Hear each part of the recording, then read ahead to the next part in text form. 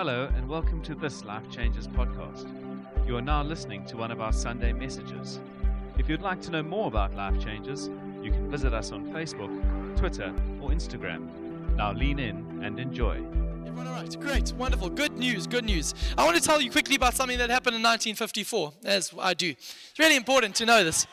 But in 1954, just under 12 months before Elvis Presley would become a worldwide singing sensation, issuing his first killer hit, Heartbreak Hotel. You want to give it a go? No? You're fine? Aiden did once play the role of Elvis in a school play. But before he became number one in the charts, he was savagely and routinely rejected by record companies in Los Angeles. And actually the one letter that has become famous about the rejection by this record company of Elvis Presley is now doing its round on the online world. So if you want to go and read these letters, you can do it. But Henry George put me onto it. But Monarch Records responded, the letter in saying, we have this great new artist who will be really popular for the masses. They responded by saying, and I quote, his music stinks and will not sell. Elvis Presley. Let me tell you, Monarch Records' lack of enthusiasm in this regard has been voted as one of the worst judgments made in the music industry of all time. I want to tell you something even more profound, is that over a year ago, the Springboks were rated 8th in the world. And nobody put money on them. They are the worst, and their music stinks. And I'm just quoting someone else. But let me say this, even 6 weeks ago when we lost to the All Blacks, there was only one lone prophet here up front of the church saying that we will win in the final. It's tough to be the lone voice. I know what it feels like to be Elijah with a whole bunch of Jezebels now. But let me tell you, with those small, silly, superficial incidents, 1954 with Elvis, and yes, the Monarch Records have their head in their hands and no cash in their pockets after bad responses. Many people who did not think the Springboks would make it, let alone win the final. I want to say this, but those things are trivial. In looking back, we go, oh, silly moments. Why did we not see that coming? Why did we not respond better? Our purpose in this series called Eternity Matters is we're preaching to us as a people, our own hearts included, saying actually we don't want to get to the end of our lives on the day when we face Jesus Christ and look back and say, if only I had known the significance of the moment I was standing upon. If only I'd known the massive a moment that moment was, and the way I was responding actually had an effect not just on the here and now, but on eternity. Then I'd say we would respond differently. So we are, as a people, are trying to give us a new perspective of eternity. And then in light of that, give us new practices to put into place so we can live our lives here and now for the joy set before us and for what will truly matter in eternity. So I want to say to you, eternity matters. So this morning I want to encourage us. There's a man named A.W. Tozer who says this one line that's haunted me, that's encouraged me, that's rebuked me time and time again. But I want to give you this line, and it's an appeal to our hearts. A.W. Tozer once said this. He said, church, throw down the white picket fence of Christianity and pick up the danger-encircled path of obedience. That is a call to you, to I today, to throw down a white picket fence response to Jesus and pick up a danger-encircled path called obedience. So we're going to read a scripture, Luke chapter 18. It'll be on the screen behind me, but if you've got your Bibles, I would encourage you to open them. Luke chapter 18, verses 18 to 30. It says this, once a rich young ruler asked Jesus this question, good teacher, what should I do to inherit eternal life? Why do you call me good? Jesus asked him. Only God is truly good. But to answer your question, you know the commandments. You must not commit adultery. You must not murder. You must not steal. You must not testify falsely. Honor your father and mother. The man replied, I've obeyed all these commandments since I was young. When Jesus heard this answer, he said, there is still one thing you haven't done. Sell all your possessions and give the money to the poor, and you'll have treasure in heaven. Then come follow me. But when the man heard this, he became very sad, for he was very rich. When Jesus saw this, he said, how hard it is for the rich to enter the kingdom of God. In fact, it is easier for a camel to go through the eye of a needle than for a rich person to enter the kingdom of God. Those who heard this said, then who in the world can be saved? He replied, what is impossible for people is possible with God. Peter said, we've left our homes to follow you. Yes, Jesus replied, and I assure you that everyone who's given up house or wife or brothers or parents or children for the sake of the kingdom of God will be repaid many times over in this life and will have eternal life in the world to come. Let's pray. Father, I thank you for this moment, this Sunday, the 3rd of November. I thank you right now, Father. Heighten our awareness to the significance of this moment. Right now, God, would we become aware of what you are speaking to us, what you're calling us to? I thank you, God, your word is true. Would you change us by your words? Don't just stir us, but change us. I pray this with every fiber in my being. In your name we pray. Amen. Amen. 3 things from this text. 3 things that Jesus calls us to. We're re-emphasizing things. We're laboring here to put stuff deep in our hearts. And so 3 things Jesus calls us to from this text. Number 1, again, he calls us to revelation. To revelation. You see, this text starts off by introducing us to a young man. To be specific, he is introduced to us as a rich young ruler. Now those words just might flow off the tongue. You've been in church, you've heard about a rich young ruler, but it'll appear on the screen behind me that actually if we understand the full significance of these words, the Greek words of them, that word rich means excessively, abundantly wealthy. This wasn't just some new money rich. This was not some guy who's just come into a new promotion now, like, whoa, waving the cash around. Look at me, I can pay for dinners now. No, this is a guy probably come from old school wealth. A guy who's known privilege. A guy who's known the silver spoon in the mouth. A guy who just drips wealth. He's rich. Next word is young. It's not just meaning that he is young and just started to shave. No. The scripture, the theologian tells us he's probably between the ages of 25 and 40. I know 40 is pushing it to use the word young, but let's just be biblical. That's what the Bible says. But a better translation of young was not just about his age, was actually about his vitality around actually his outlook on life, that actually he had his whole life ahead of him, that actually the root word there would be healthy and in his prime. This was somebody in his prime who was ready to go and take on the world. And the third one is the word ruler. And the best translation, whether it was in the political field or in a religious field, that actually, I want to tell you that the word there is actually translated power. It's understanding that he had authority and deep significance in the community. So actually, when he walks onto the scene, everyone will go, wow, that guy's here. He was known. He was a big deal in this community. He was a rich, wealthy, young, healthy ruler who had power. And as I see those 3 words, for me, the rich young ruler always was somebody out there. But when I understand those words a little bit closer to home, and I just see those words, wealthy, healthy, and powerful, I start to see my own heartedness. What I mean by that is actually that wealth, health, and significance are the driving mechanisms of every human heart. Wealth, health, and significance are the driving mechanism. Whether you have it or if you don't, they're the driving mechanisms of your heart. They're the driving mechanisms of my heart, if I'm honest. Maybe you don't believe me. Well, here's a little litmus test we can do. What do you do when one of these things is taken away? When all of a sudden the funds that you were relying on don't come through, when the payment does not come through, when the rent is not being able to made, all of a sudden things are shaken. All of a sudden your trust and your thought life and your emotions are thrown to one side. What do you do when the doctor's report is not favorable, when the doctor's report is not what you thought it would be, when all of a sudden there's a whole new course your life has to take? What happens when that thing's taken away? What happens when your significance or your sense of power in a community is rocked? When someone speaks bad of you, when people start looking at you different because they find out some truth about you, when actually your social media feed it doesn't reflect exactly who you are. Those things happen in our lives. Wealth, health, and significance. Let me be honest, the top 3 prayer requests in churches worldwide are these 3 things. I need more money, pray for my health, and I need some purpose and significance in my life because I've been rocked. Not bad things on their own, but when they become the ultimate thing, the driver of our heart, then that's when we start to fall apart. And Jesus is helping doing surgery on our hearts here this morning. And this guy, who is a rich, young ruler, wealthy, healthy, powerful, he comes up and he hears about Jesus. Jesus is trending. If it was Twitter, Jesus would be top, Springbok second, Kanye West's new album third, on the trend list at the moment. But Jesus was trending. Jesus was saying controversial things. He was claiming some outrageous claims. He was saying those people in and those people out, and he was turning the whole social order on his head. He was paving a new way to be human.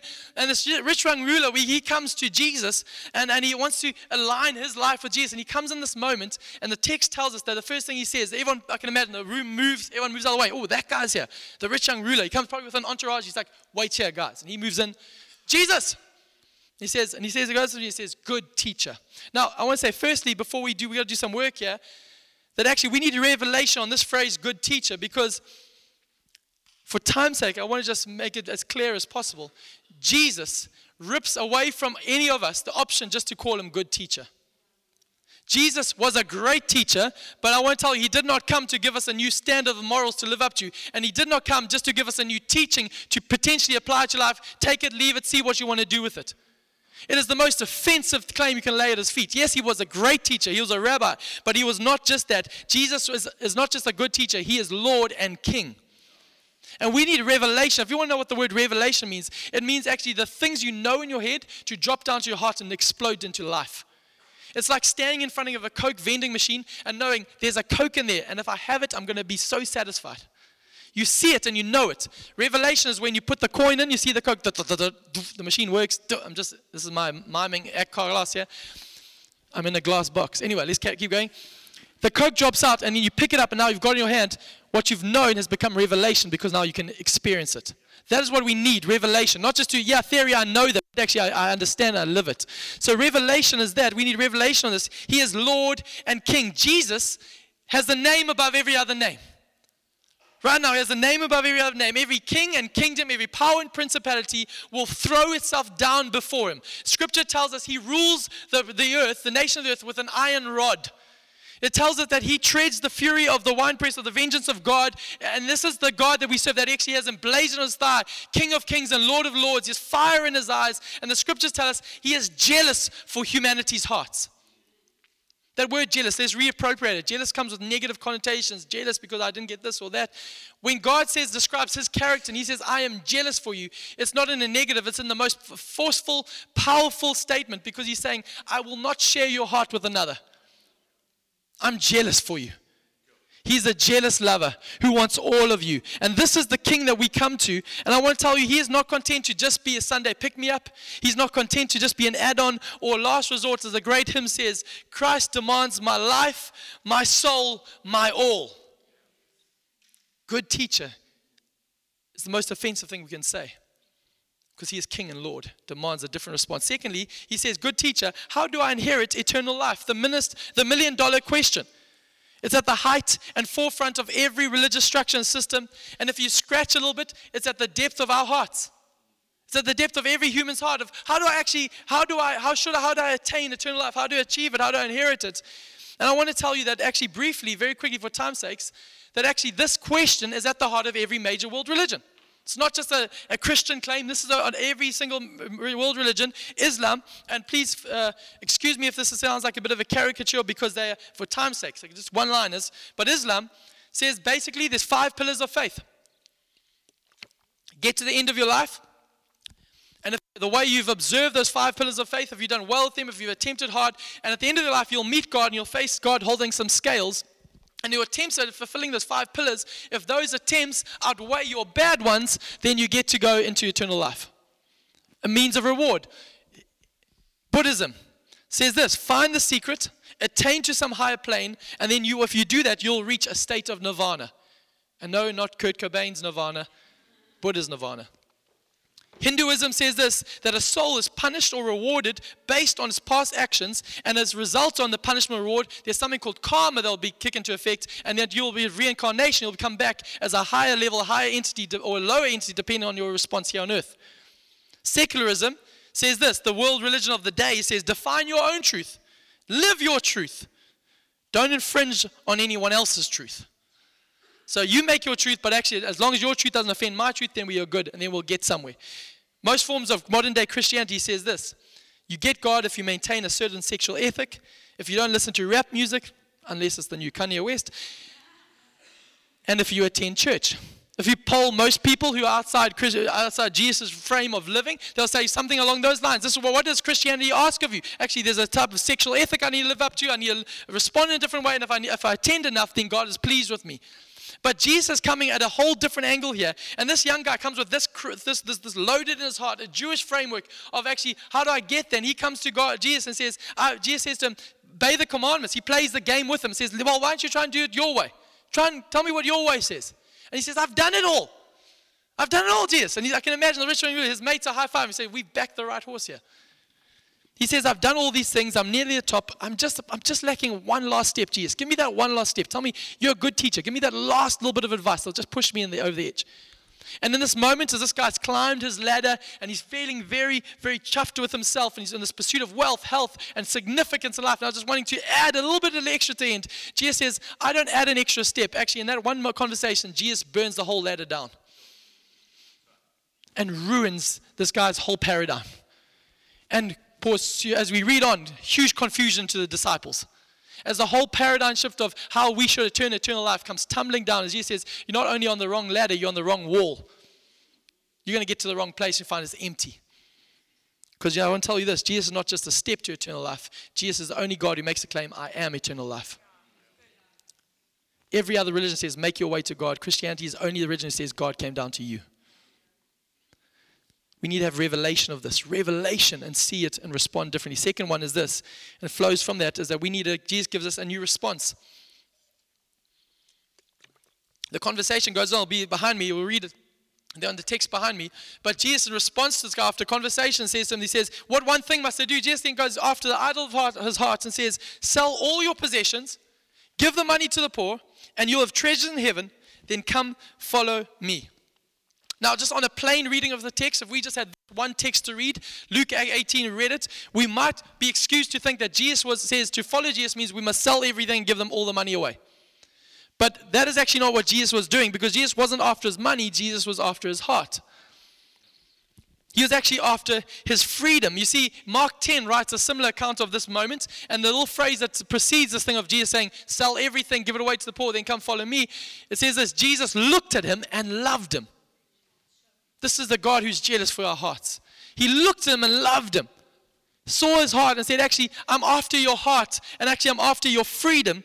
And you see, many of us can't actually, but you see, this, the thing that's huge here, is that, and I think something that's often missed in this, is that I've underlined in my Bible, it says, sell everything, give it away, you'll have treasure in heaven, then come follow me. That is what Jesus was after. He was saying there's something in the way between you following me, and that thing needs to be loosed. Something that's bound you. And actually, I want to say this. Many of us can't follow Jesus how we should because we are bound by the pursuit and false promises of earthly treasures. Me included. If I'm honest as a preacher. Can I be honest as a preacher? Am I allowed to? Sorry, you're looking at me a bit shocked. Let me tell you, this pursuit controls, distorts, and manipulates our emotions, cravings, and motives. And you see, this is the one thing, though, as I've read this text, I've preached this text a number of times. But as I read it afresh this week in light of this series, I realized that I have the propensity to theologize my way into lukewarm living and apathetic, half-hearted obedience. You see, because often what do? We look at this and we go, of course Jesus isn't presenting a socialist vision of achieving eternal life. Because he never made this request on anyone else. He never says this to anyone else. Even to Zacchaeus, he says, give half of it away. You know, this is not like it's not a law he's putting in place. But I want to tell you this incredible understanding in this moment is that so often is that we start to say, and I even do it, and I heard it here, that we go, well, he wasn't after his money, he was after his heart. And we go, thank God. Amen. Thank God. But let me tell you, he wasn't, this passage is not about money, it's about his heart. But let me tell you, it is also about money. It's littered with it. Money, rewards, that talk is huge. Treasure in heaven. This is not something that's devoid of that. We can't now theologize our way and go, oh, you know, at least, but don't, oh, thank goodness, it doesn't touch my wallet. It doesn't touch my response system. You see, every time Jesus spoke about eternity, heaven and hell, the conversation about money and treasures on earth was not far behind it. Because Jesus knew that actually this thing here on earth, the thing that we're holding onto here, will anchor us to this world and make us make decisions based on this world instead of on that world and the eternity to come. Because wealth, health, and power is at the driving mechanism of every human heart. You see, there's a text that scares me. Revelations chapter 3, you've probably known it as a letter to a church, writing to a church called the Laodicean church. And there's this famous response that says, this one thing I have against you, says, you are neither hot nor cold, you are lukewarm, so I'll spit you out my mouth. This is God speaking. This is not Jesus. This is not popular at Christmas time. Don't preach this text. But this is Jesus, eyes blazing with jealousy for humanity. He says, you're neither hot nor you're cold, so I'm going to spit you out. It's like a lukewarm coffee. Have you ever had one? Iced coffee is great, burning hot, good. Lukewarm, it's like, oh, no thanks. He says, your lives are like that towards me. Now we'll preach that and we'll go, yeah, that's good. I need to be hot for Jesus. What is the context? The very next line says this, why are you hot? Why are you lukewarm? He says, this is why you're lukewarm. Because you say, I am rich. I have everything I want. I don't need a thing. And you don't realize that you're wretched, miserable, poor and blind and naked. That thing about lukewarm is about people who got so entrenched with their wealth, with their pursuit of it. Maybe you say, I don't have wealth. Well, sometimes it's actually the absence of wealth that actually corrupts our hearts even more. Because we'll start doing stupid things to get it. We start allowing our emotions to go places because of the lack of it. Let me tell you this thing that's so huge about that text is actually those 5 words, wretched, miserable, poor, blind, and naked. Those 5 words, if you go and look at the root illustration of them, is actually the word and is put in between them because actually they can be distilled to three statements. And those 3 statements in Greek are the exact antithesis of rich young ruler.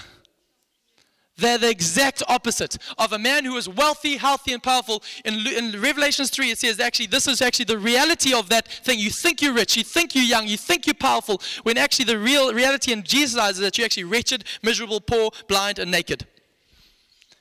And on the basis of this response that God in his heart, the Bible says this rich man went away sad. Another translation said he went away grieved. Why? Because he was very rich. He could not let go. Could not open his hand to this thing. And what's scary for me is this was a religious man, a man who's obviously attained some moralistic standing in the community, somebody who's high regard in community. He probably went away sad, and the next week was sitting in the pews in the nearest synagogue, probably giving his coins in, probably singing the songs, going through the motions. And no one else would have been one of the wiser. Can I tell you, my fear is that most of us sit in, week out, we hear the preaching of the word, we start singing the songs, but we leave unchanged because we can't make the call that Jesus is calling us to do. And we wonder why our lives are not moving forward in the joy, the purpose that Jesus has got for us. Third and finally, revelation, response. Get you some good news, please, Gabe. I'm getting there. Third is this. Jesus talks about rewards. I love this passage actually because you can't get away from rewards in this thing. You see this discussion comes, they see this guy, he goes away sad, and the disciples are confused. And it says, they say, if he can't get in, what are our chances? That guy is top of the pops. That guy is the good guy. He's probably a generous man. He's probably, in the eyes of people, he's probably quite a lavish man, a good guy. And they're like, if he's not in, what about us? We're wicked.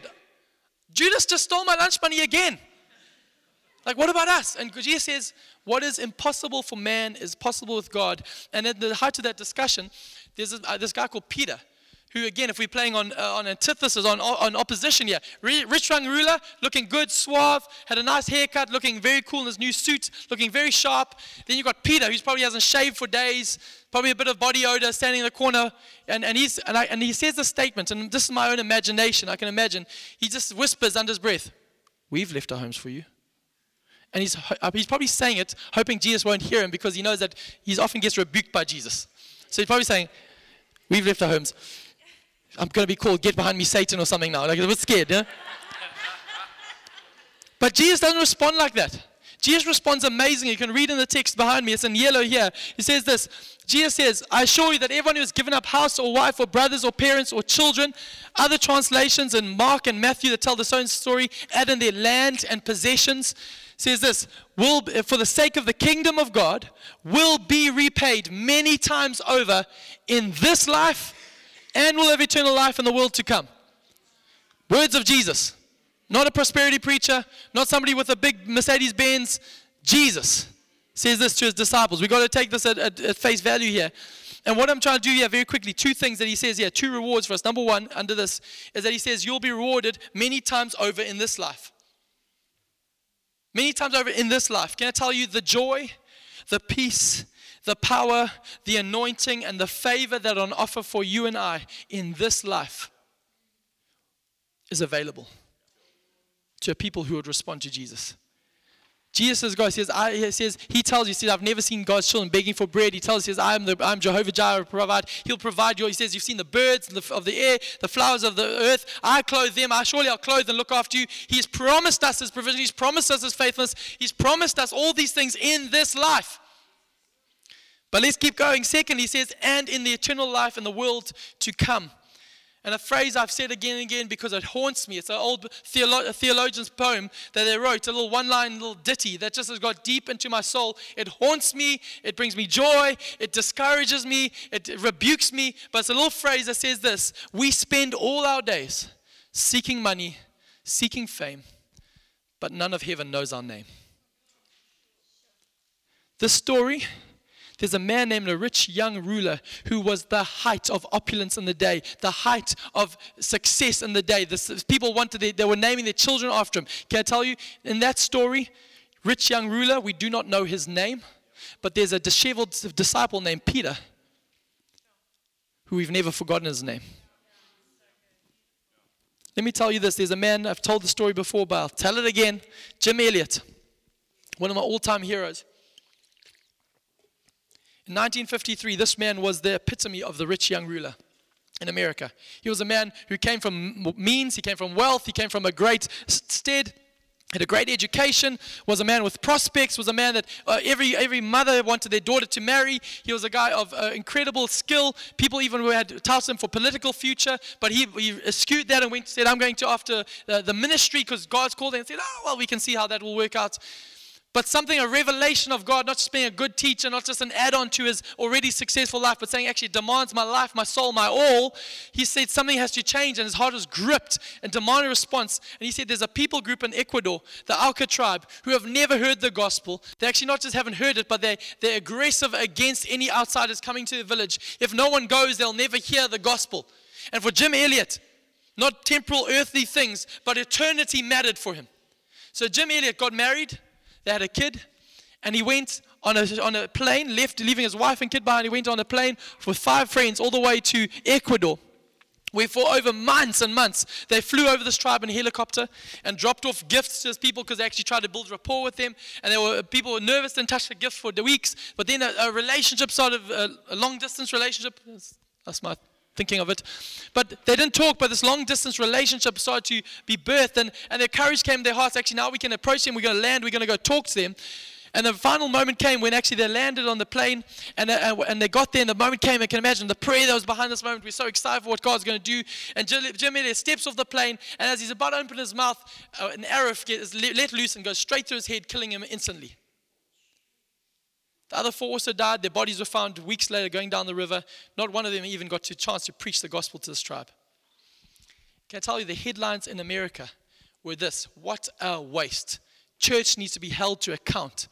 Sending our best and our brightest into foreign mission fields. Nothing's happening. What are we doing? What madness is this? What a waste of life. How dare he give up all the prospects, the wealth, everything, his wife and his child. How dare he give up that for that? The equation doesn't match up. And this was the feeling of America until they found his diaries with a phrase that had been written in again and again and again. And the phrase goes something like this. Jim Elliot wrote this before he left. He said this: he is no fool who gives what he cannot keep to gain that which he cannot lose. Let me say it again. He is no fool who gives what he cannot keep to gain that which he cannot lose. On the back of that and the publicizing of that statement, missionary after missionary after missionary started to sign up to go to Ecuador. And one by one, they started to get saved. And the 2 men who were held to account for killing Jim Elliot were baptized by his wife and his daughter. This is the gospel. Eternity matters. This is not something out of some far-flung village. This reaches us right here now, because I want to tell you there is a reward that cannot be stolen, that cannot be rusted, that cannot be eaten, that cannot be devalued. Can I tell you, Jesus tells us that actually he is our high priest, that on his garment he has our names emblazoned upon his heart. Isaiah 49 tells us that our names are written and etched into his hands. This is a God who's Jesus for us. He tells us he's gone before us to prepare rooms for us. He's a God who says, you won't just come to heaven and just be there. You'll rule and reign with me. And actually he's prepared for you and I this incredible statement, a statement that will blow any other claim of man to shreds when we see him face to face, and everything inside us will just bow down. He'll lift us up and he'll say, well done, good and faithful servant. This is what is awaiting you and I. And I want to tell you, at this moment, I need to just deal with the elephant in the room. Disciples are told, in this life you'll get rewards, and in eternity.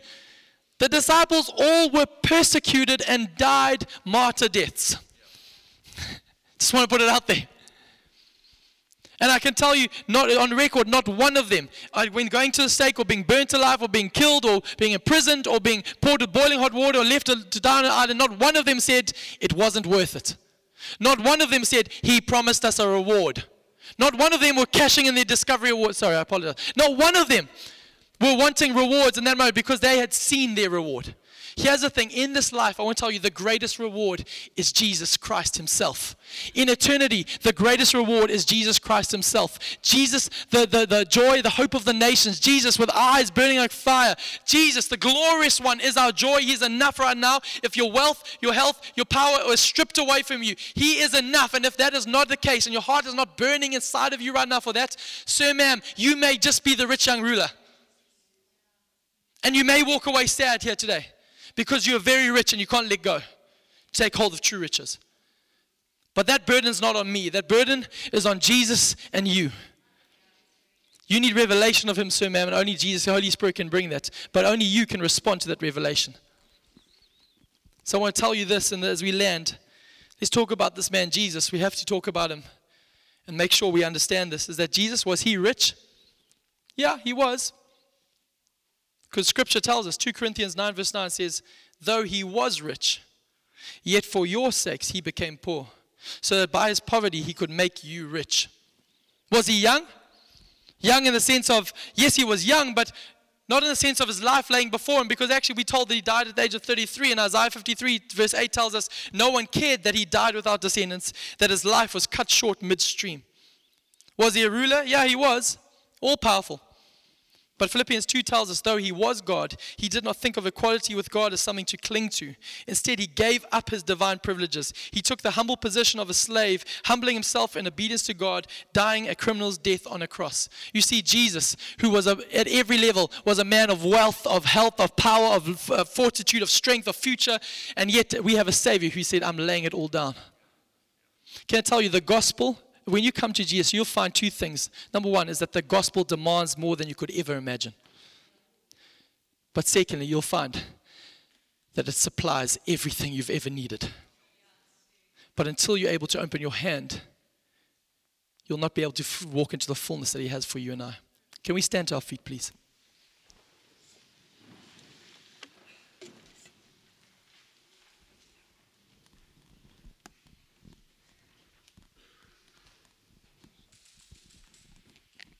I don't know about you, but for me, maybe I'm just more at the cold face of this, but this series is doing something to my heart. Giving away a car to our friend last week was one of the most thrilling moments of my year. It was thrilling. The birth of my son was probably up there as well. But it was thrilling because I've seen a community starting to see that actually these things here on earth are not the driving force of our lives. I want to tell you, we have a Father who's a provider. If you're under financial pressure, if you are needing healing, if you are feeling that your reputation, your life is in tatters, your relationships are ruined and you don't know how you're going to rebuild this life of yours, I want to tell you, in the gospel, Jesus says, I am your source of life. He says, I will provide, I will heal, I will restore. That is the promise of the gospel. But actually, the promise of the gospel is much higher than that. He says, I will be everything, even if you don't find your healing. I will be everything, even if your bank account says zero. I will be your healing, even if everyone else leaves you. I am enough. And we are a people who do not go to a lukewarm response. We are people who say, Jesus, I want the fullness of your gospel. So if you, like me, are saying, Jesus, I want to lay bare my heart. Right now, and I say this, please don't just do this. This is with fear and trembling in our hearts because Jesus is calling us to a different response. If you're saying, Jesus, I need new eyes to see you, new courage to respond to you, knowing that you are a God that will reward and take care and hold me in this call. If that's you, can you lift your hands with me so I can pray for you? Jesus, I pray right now for sons and daughters of the living God. I pray, Father God, where the pursuit or lack of wealth, where the pursuit, lack of quality of life and health, or the pursuit and lack of significance and power and relational harmony have got in the way of this call, Father God, when other things have become the main thing, I thank you right now today, we'd hear Jesus speaking to us, Jesus with eyes blazing with fire, jealous for our hearts, who will not share us with any others, who will not just say, you can have as many idols as you want and I'll just fit in where I can. No, you say, I want the central place, I want the only place, I want to be your all in all. Right now, I thank you, Father, that this gospel reaches our hearts, reaches our marriages, reaches our finances, reaches our businesses, reaches our relationships, reaches our deficits, reaches our brokenness, reaches our pain, and says, actually, will you trust me? I thank you, Father God, with that invitation, we as your people respond. I'm going to just be quiet for 20 seconds. Speak to the Holy Spirit. Tell him, respond. The Holy Spirit will be impressing on your heart if there's things that need to be given up, confessed, surrendered, laid down.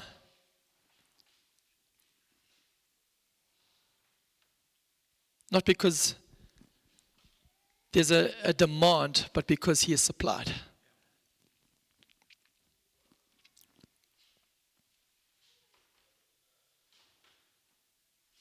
Oh, Jesus, with this atmosphere right now, if you're here today and you've been maybe playing the religious game, or you've been coming to church for some time, or maybe you've wandered and walked far away from Jesus, and today you're saying, actually, I'm in a space where I felt sad, I felt grieved because I want in on this life, but I don't know how to get it. So if you've been playing that game, but today you're saying, actually, Jesus, I'm all yours. And you're saying, actually, today I'm not doing this private, I want to confess you before man, so that you can confess me before your Father. If you're here today and you say, actually, I want to put my trust in Jesus, not in religion, but in Jesus. If that's you, I'd love to ask you, could you put your hand up high? Is there somebody here I can pray for? Thank you, ma'am. Thank you. Cool. Father, I thank you for these people right now. I thank you, Jesus, for the revelation that you're giving, Holy Spirit, not of their sin, but of your righteousness. That you are enough right now. They repent of their sin and take hold of your righteousness. I thank you, Father God, you are more than enough for these people. Right now, your blood speaks a better word than their past, their failures, their brokenness, their sin. You say, I am good enough. And I thank you, Father God, right now, as that revelation comes, not by our response, but by your Holy Spirit. I thank you, it will activate a response of letting go of everything to come follow you. I pray this in Jesus' name. Amen, amen. Can we celebrate what God is doing here?